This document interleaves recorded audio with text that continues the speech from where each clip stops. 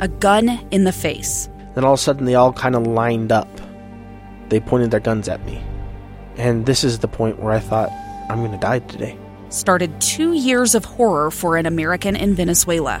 They said, you need to give us your phone and get ready because you're coming with us.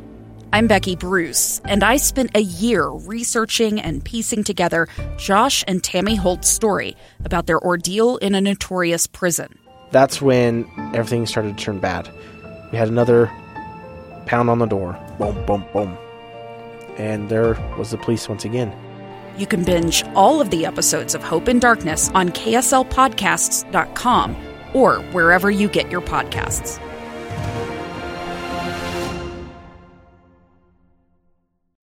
Inside Sources. Inside Sources. Inside Sources. Where KSL offers Utah deeper insights on the news. Host Boyd Matheson divides rage from reason and elevates the conversation on issues crucial to our community. On KSL News Radio 102.7 FM and 1160 AM. Well, it is officially the most wonderful time of the year, except maybe not for lawmakers. And most definitely not for congressional staff. Congress is facing a slew of major deadlines before the Christmas holidays. They have a government to fund, debt limit to increase, a massive defense spending bill, and that Build Back Better thing.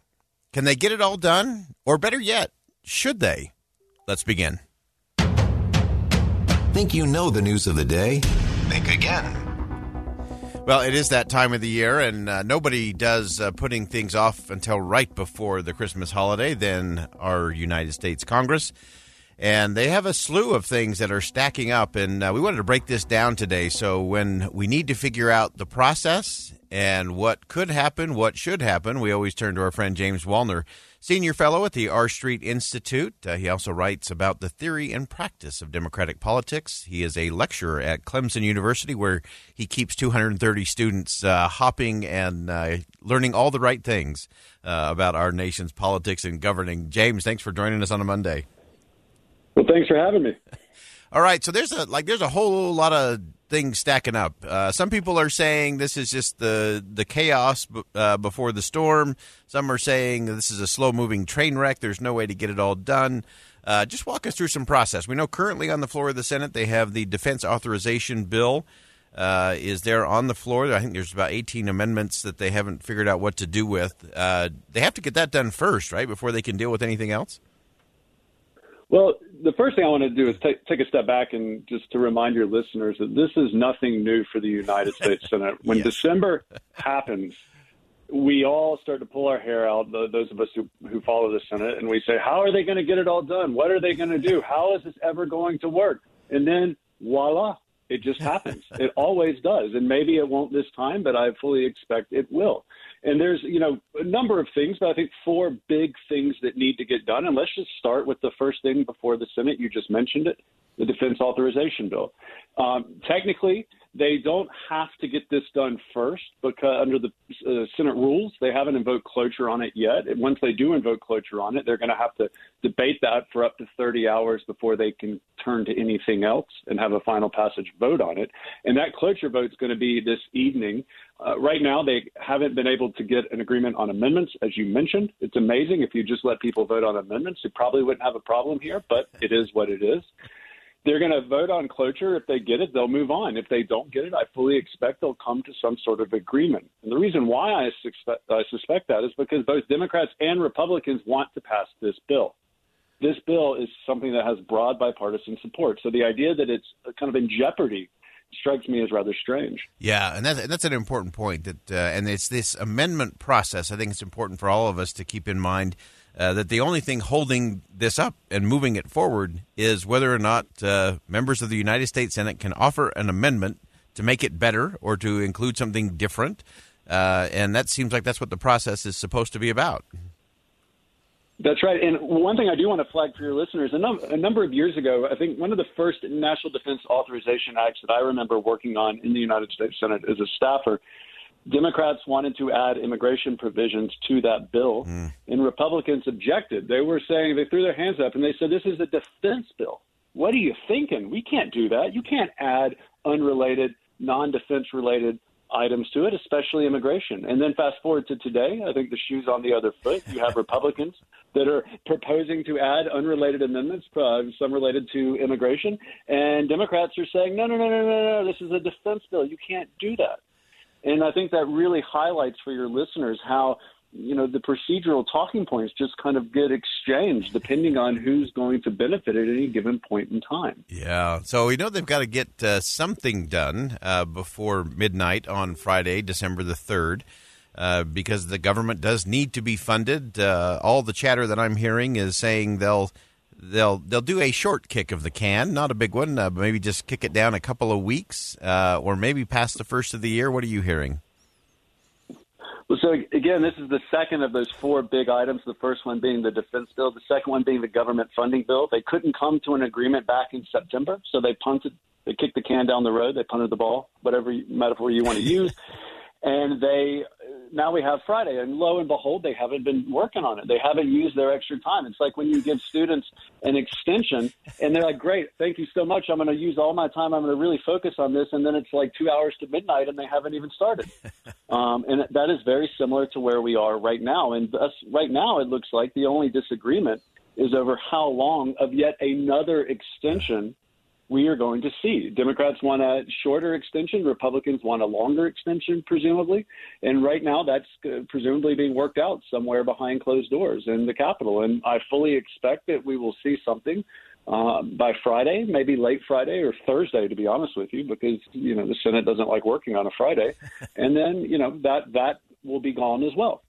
All right, so that takes care of two of the big ticket items there. And again, whether that's a short-term couple of weeks or whether it gets them into the new year, it will just be putting spending on autopilot, just continuing to kick that can down the road. Then, of course, there's something that is harder to kick down the road, but Congress seems to be very good at doing short punts on this, and that is the debt ceiling, which should be hit probably sometime around the 16th or 17th. That's right, and Jenny Yellen has said that Congress really needs to raise the debt limit by December 15th at the latest. I don't know. It's like you're throwing down like bones and runes, and you're trying to see you're trying to read the spirits and to see what's going on here, because I think this is a very opaque process. But what we do know for sure is that Republicans and Democrats, when push comes to shove, are going to come together and raise the debt ceiling. Maybe they won't this time. After all, Mitch McConnell, after swearing that he would never cooperate, he would never help in September, lo and behold, that's what he did. And now he's back at it again, saying, I'm not going to cooperate. I'm not going to help. He's privately pushing Chuck Schumer to raise the debt limit in reconciliation, which is a fast-track vehicle, a budget process that you don't need 60 votes to get over a filibuster for. Democrats are saying, no, we don't want to do that.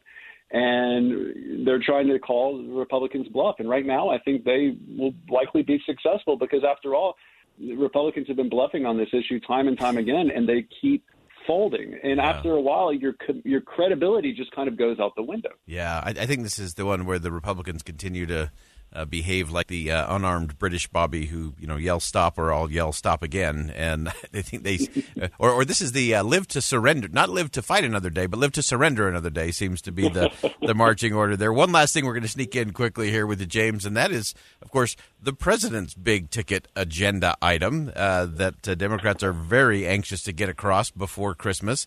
And that is the Build Back Better Act. This is both in a can they get it done and should they get it done, I think is the bigger question. Right, and this is that reconciliation bill that the Republicans want Democrats to use to pass the debt limit. Democrats, this is Biden's biggest, ticket item. This is his entire domestic agenda. Both moderates and progressives want this bill. It's already been whittled down significantly. Right now it's in the Senate. The House has passed it. Chuck Schumer needs to get this bill through the Senate, preferably without making substantive changes so it can go straight to the president's desk to be signed into law. And to do that, he's already at it again, negotiating with Senators Manchin and Sinema behind closed doors. We don't know what's going to happen.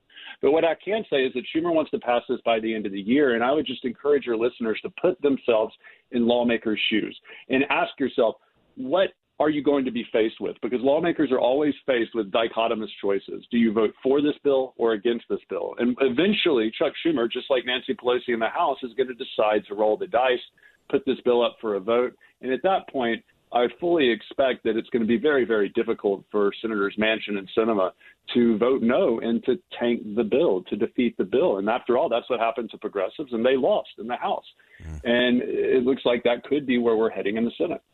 There you go. All right, James Wallner, always appreciate that perspective. It's a good roadmap for the coming days here, the most wonderful time of the year in Washington, D.C., and we should always remember that the greatest lubricant to getting a deal done behind closed doors, as James pointed out, is the jet fumes of Reagan National Airport, getting ready to take members home for the holidays. Think again with Boyd Matheson on KSL News Radio. A gun in the face. Then all of a sudden, they all kind of lined up. They pointed their guns at me. And this is the point where I thought, I'm going to die today. Started 2 years of horror for an American in Venezuela. They said, you need to give us your phone and get ready because you're coming with us.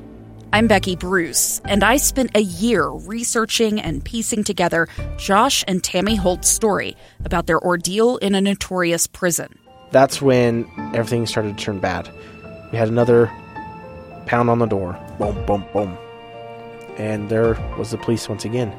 You can binge all of the episodes of Hope in Darkness on KSLPodcasts.com or wherever you get your podcasts.